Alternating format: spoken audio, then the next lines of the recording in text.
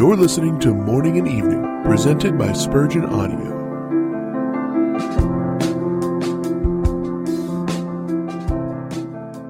He shall choose our inheritance for us. Psalm 47:4. Believer, if your inheritance be a lowly one, you should be satisfied with your earthly portion, for you may rest assured that it is the fittest for you. Unerring wisdom ordained your lot and selected for you the safest and best condition. A ship of large tonnage is to be brought up the river. Now in one part of the stream there is a sandbank. Should someone ask, why does the captain steer through the deep part of the channel and deviate so much from a straight line? His answer would be, because I should not like to get my vessel into harbor at all if I did not keep to the deep channel. So it may be. You would run aground and suffer shipwreck if your divine captain did not steer you into the deeps of affliction, where waves of trouble follow each other in quick succession. Some plants die if they have too much sunshine. It may be that you are planted where you get but little. You are put there by the loving husbandman, because only in that situation will you bring forth fruit unto perfection.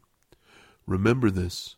Had any other condition been better for you than the one in which you are, divine love would have put you there.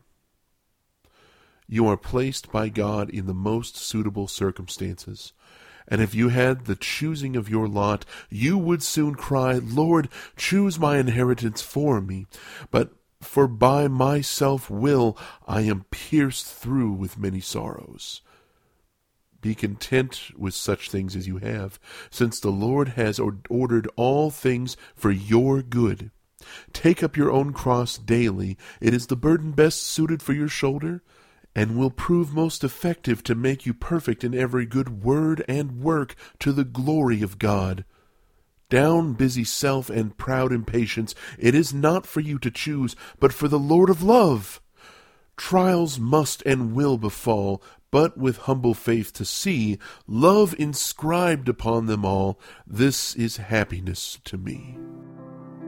You've been listening to Morning and Evening, presented by the Spurgeon Audio Podcast. For more information about this podcast, you can visit spurgeonaudio.org. You can also email us at spurgeonaudio@gmail.com. Don't forget to subscribe to this podcast and many others by visiting theologymix.com.